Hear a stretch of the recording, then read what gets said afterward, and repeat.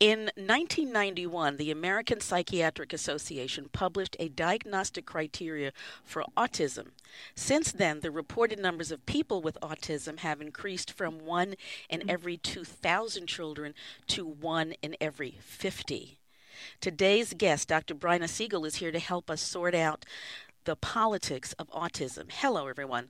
My name is Pamela Brewer, and I'm welcoming you to this edition of MyNDTALK. Dr. Bryna Siegel is a developmental psychologist, founder and executive director of the Autism Center of Northern Carolina, and the author of The Politics of Autism. Dr. Siegel, welcome to MyNDTALK. Thank you. Dr. Siegel, I'd like to start off with your explaining to us what exactly is autism.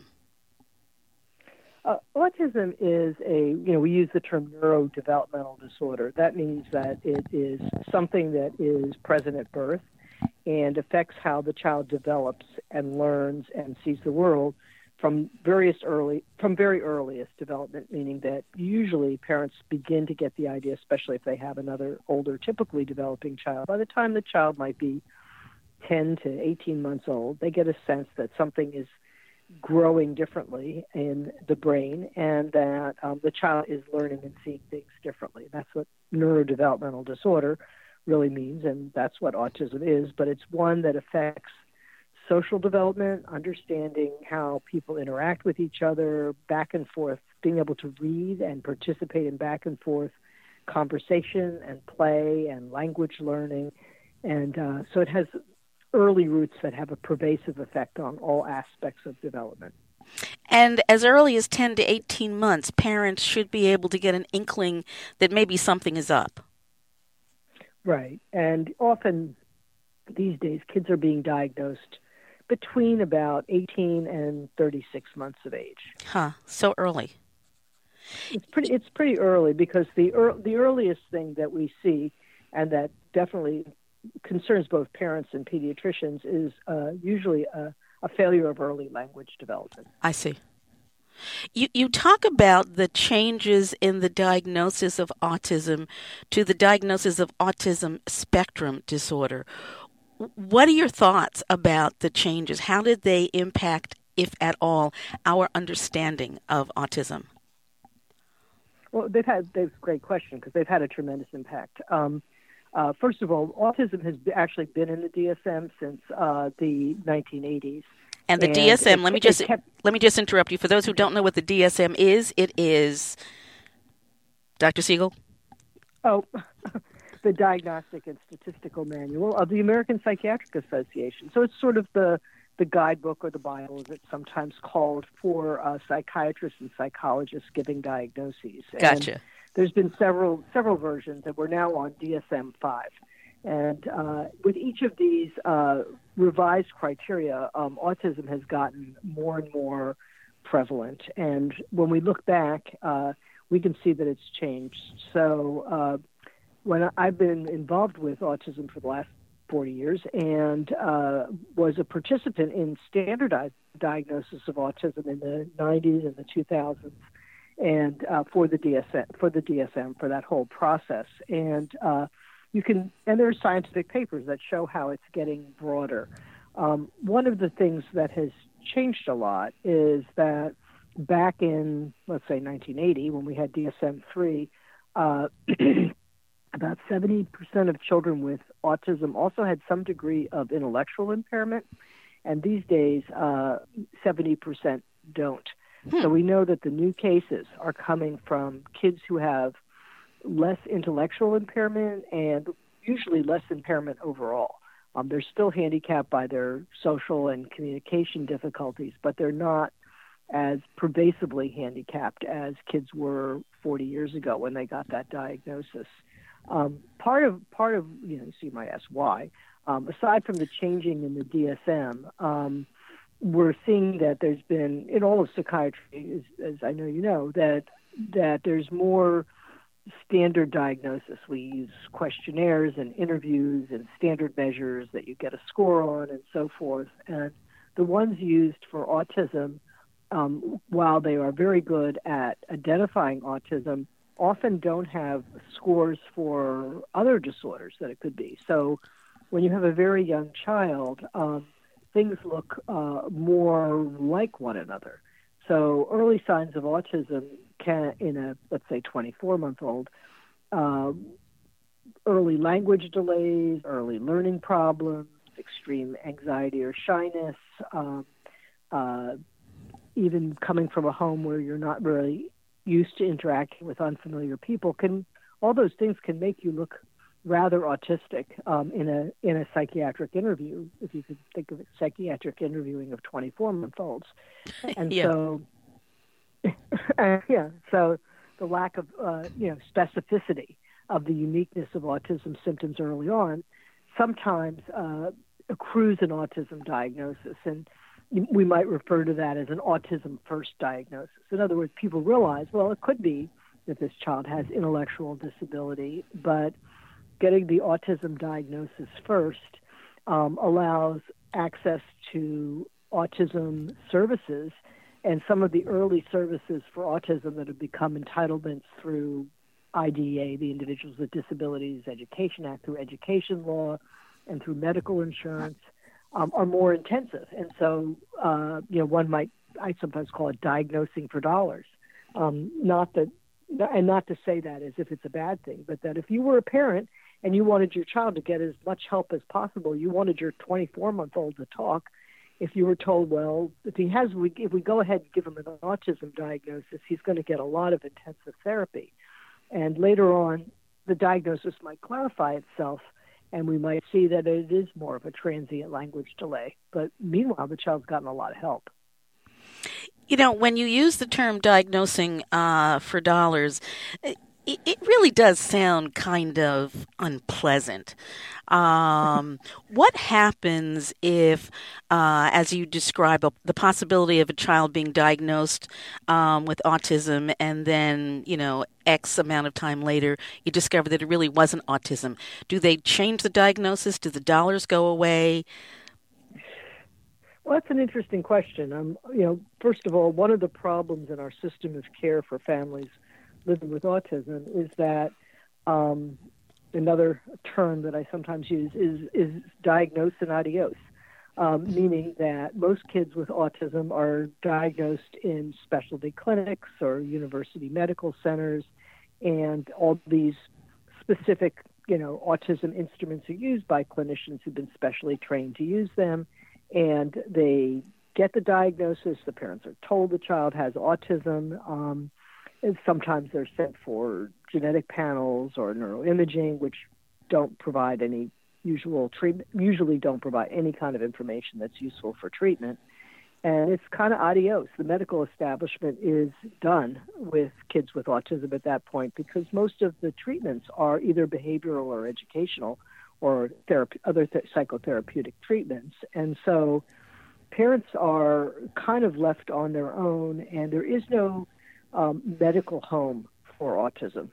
So when we think about kids who have diabetes or cystic fibrosis, or even kids who are deaf, there's going to be continuity of care, a clinic, a clinician, a place that parents go back and they say, okay, well, when he was diagnosed, I was told to do this, that, and the other thing, and that was a year ago, and now he's talking. What do I do now? So we don't have medical insurance in particular, has not really come around to authorizing continuity of care for autism. Clinicians aren't particularly trained to provide care after the diagnosis.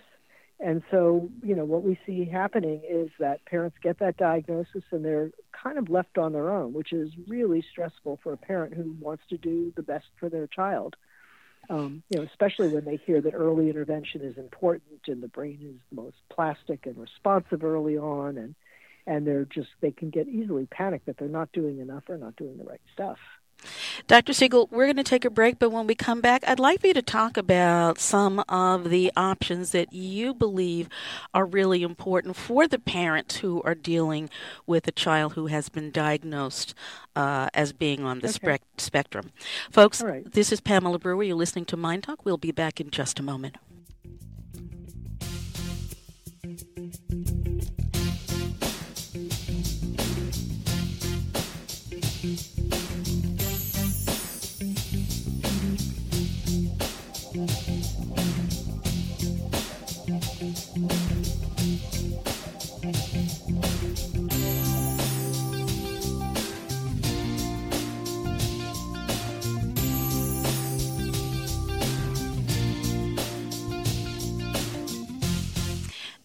Dr. Siegel, let me ask you a couple of questions first before we talk about what you think would be useful for parents.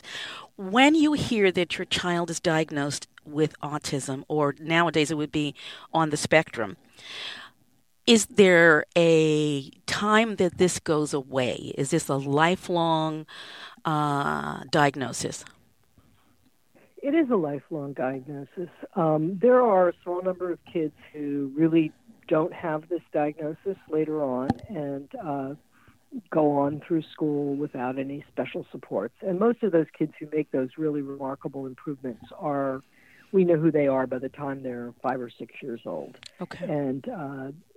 But the other kids will continue to need support. But the thing that's most concerning to us, to professionals in this field these days, is that when we start to look at the adult literature, what we see is that 85% of adults with an autism diagnosis are living with parents, and that 90 to 95% are unemployed or underemployed. And, this is given that many who are adults with autism now are maybe more severely affected than this new wave who have more mild symptoms that were diagnosed, say, in the last 10 years, when the criteria have changed the last 15 years. So is it have changed? Is it simple? I'm sorry. Is it simply that we've perhaps broadened the diagnosis, and what was once considered autism now includes like half a dozen other things, or why is there such a change? Well, it's all really interesting. A lot of people are studying it. An article came out in Pediatrics last week about this. I think that, for example, when we had DSM-4, which came before DSM-5, as you know, there was a line in it that said you can't diagnose autism and attention deficit disorder in the same child. And some people did anyway. But when that was removed in DSM-5, there started to be studies that showed that about a third of kids with autism also met criteria for attention deficit disorder. Then you can start to argue, well, which is really a more handicapping condition. The same is true with anxiety disorders. There's also, as we talk about a spectrum, it sort of encourages people to think about the tail ends. And just like thinking about anxiety disorders or depression, there's some place where you, as a clinician, draw a line between this is just an anxious person and this is a person with an anxiety disorder. And I think we're getting to that point with autism, that we need to be more clear about where there is autism symptoms and where we really have a disorder that is going to need treatment. And even if there's just symptoms, but not really a diagnosable disorder, it speaks to the vulnerability of that individual and their need for support so that the symptoms don't become more severe. So for the parent who's just gotten this diagnosis, he or she, I imagine, perhaps not in shock, but certainly now looking with a great deal of concern for the future and really wanting a miracle fix, wouldn't you say, or do you find that? Absolutely. And that's why I get frustrated with this sort of diagnose and adios approach. The doctor does not schedule any appointments after that diagnostic assessment most often. And that's when the parent reaches like the real low point in their life. And what do? They turn to the internet. They turn to other parents. They turn to family members who may or may not have any knowledge at all about autism. And that's where I feel like the truth becomes vulnerable. There's a lot on the internet that does, miracle cures. That's what's out there on the internet, along with good information. And a lot of the good information is buried in websites from universities and publications that really aren't accessible to many parents. But the marketing for vitamins and minerals is brought down to the level that any parent can think, well, why not? Why not try this? So it is very hard, right, when parents get a diagnosis. And we know that the diagnosis of autism is a major life stressor, just like getting a diagnosis of cancer or having a close family member die or losing your home. And we aren't treating it that way. And so what we do at the Autism Center of Northern California is we focus on autism family wellness, on, they say on an airplane, put on your own mask before attempting to help others. We really try to get parents to understand that they need to be mentally in a good place if they're going to be able to do the best for their child. And so many times when anything happens to a child, the parent begins to blame themselves for not having done X or having done too much of Y. Absolutely. And we know that there are genetic influences in autism, but they're really complicated. And they don't really hold as much explanatory power as we once thought they did. And so we don't have a lot of information to give parents about what the cause is in their particular case. We have a few indicators. We know that, for example, like many neurodevelopmental disorders, autism occurs more often in older parents, and we're seeing in America the average age of first parenting has increased by about 10 years in the last 30. And so the average parent is now 35 and not 25. And so we're seeing some increase in incidence that's likely due to that. We're seeing more kids from in vitro fertilization, and we're seeing some suggestion that there might be more cases of autism there, but then a lot of those parents are older. So it's really complicated. And so there's nothing a parent can, hang their hat on in terms of, this did or did not contribute to your child's autism, which of course makes the coping even more difficult. Absolutely. Are there any gender or racial or any kind of statistics that would, other than the age of the parent and perhaps IVS, that might suggest autism as a potential option? Well, one of the things we know, and this is where the genetic research on autism started, is that there's 4 to 5 times more males than females who have autism. So most of the kids that I see are going to be boys. There are no ethnic differences to the extent that it's been studied in different cultural groups. Nothing has come up. I mean, the usual things where kids from poorer families get diagnosed later because they have less access to health care and that sort of thing. But what I want to make sure I have a chance to talk about, because you asked a really important question about how this is important to parents and what they need to do, is that when I look at the research, we see that parent training is really important. And by parent training, I mean that if you have a child who's diagnosed as deaf, for example, not autistic, the parent has to go out and start learning sign language, and do they want to teach their child lip reading, and they need to learn all kinds of skills that parents don't have if they don't happen to have a child who's deaf. And so we do parent training where parents come in for a week after the diagnosis, Monday through Friday, 9 to 3, just one set of parents and their child with one interventionist who teaches them how to get the child to look at them, follow directions, take turns, play with toys, not scream when they have their shirt put on or taken off, how to navigate everyday life. And in teaching parents these skills, we also give them the vocabulary that therapists use to refer to teaching these things. So as the parents become basically consumers of autism treatments, they've got a vocabulary. They can navigate. They know what's under the hood. They know how to screen and evaluate people who are potentially working with their child or are working with their child. And I think this is a really critical piece of the autism puzzle that's not there readily for a lot of parents, and that's missing. And again, health insurance needs to step up and have a way of more readily funding these kind of programs.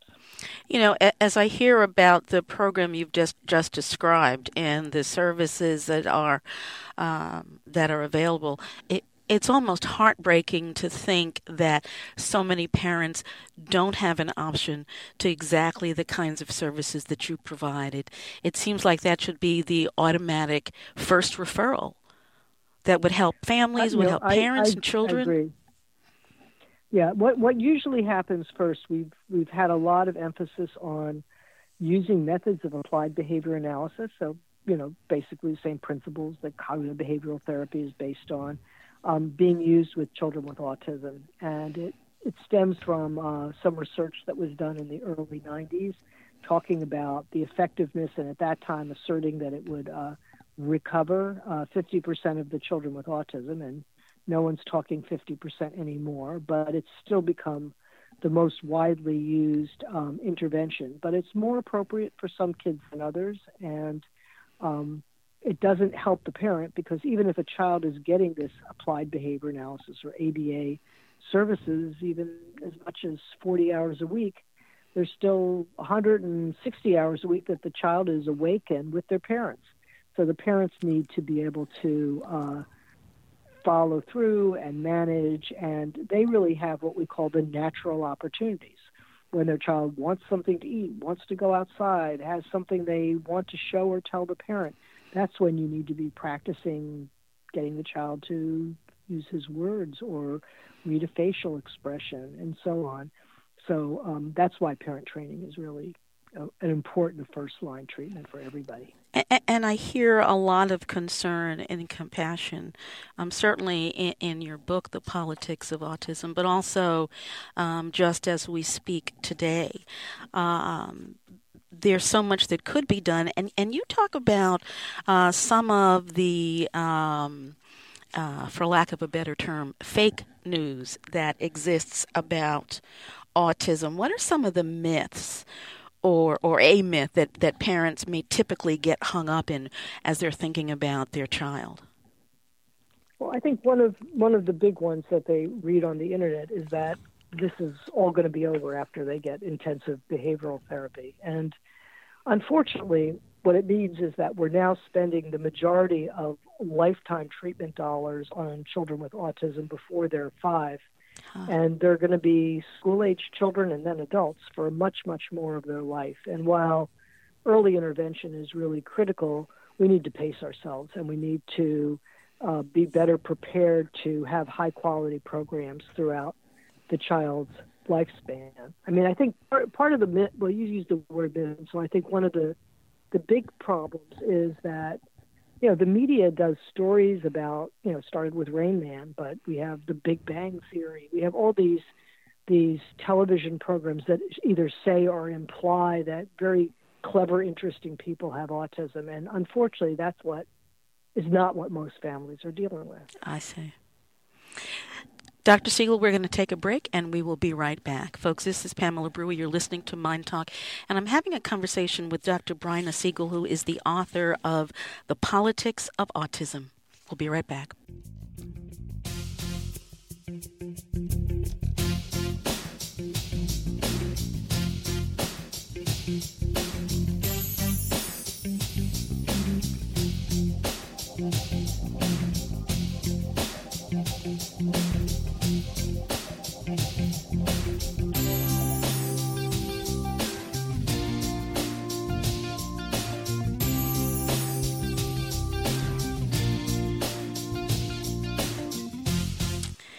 Dr. Siegel, let me ask you about the title of your book, The Politics of Autism.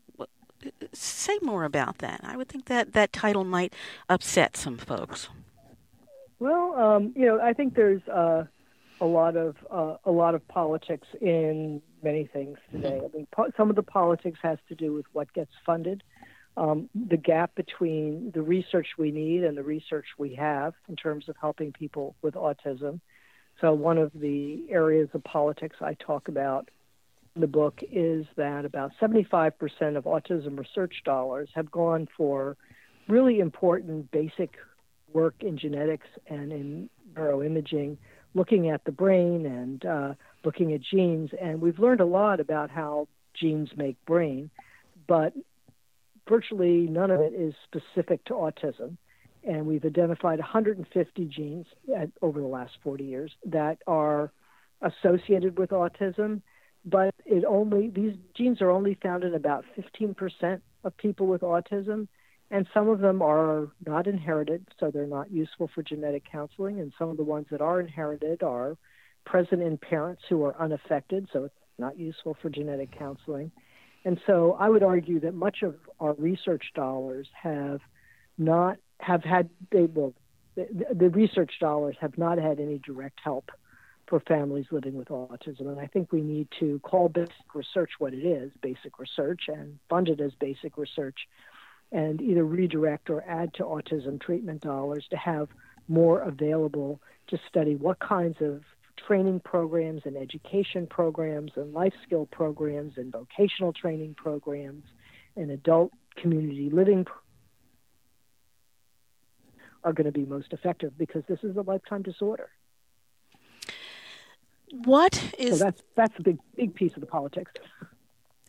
What is a first step that a parent should take, in your view, given the current landscape with respect to treatment and support? I think they need to understand have an understanding of their child as an individual. So, I talked earlier about going on the internet, and part of the problem is that some people will say, well, there is no autism, there are many autisms, plural. Right. Well, that's kind of getting there, which is that in earlier work I've done, I've written about autistic learning disabilities or autistic learning styles, meaning that there are particular problems that people with autism have, like not being able to read faces or understand language as it's the pace at which it's usually spoken, or not being motivated by social circumstances. And kids with autism vary on these. And so the first thing parents have to understand is how their child as an individual, which of these autistic learning disabilities they have, in order to focus treatment. And without that, you're going to be on the internet saying that, this vitamin is good for autism, or of course, the worst political situation we've had in autism is the myth that vaccines might cause autism, which they do not. And there's been more than enough studies showing that over and over again, and resources wasted on beating that dead horse. But people get misinformation, I think, more easily than they get good information sometimes. Dr. Siegel, there's so much more, obviously, that we could talk about, but we're sort of running up against our time today. Is there any place that you believe is credible, or any resource that you believe is credible, that you can recommend to listening parents?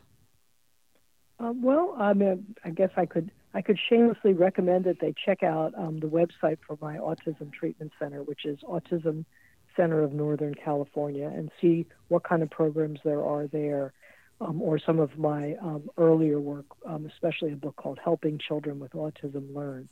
I think that parents, need to kind of prepare themselves with a lot of different tools to start approaching how to get the best for their child with autism. That sounds like a perfect recommendation.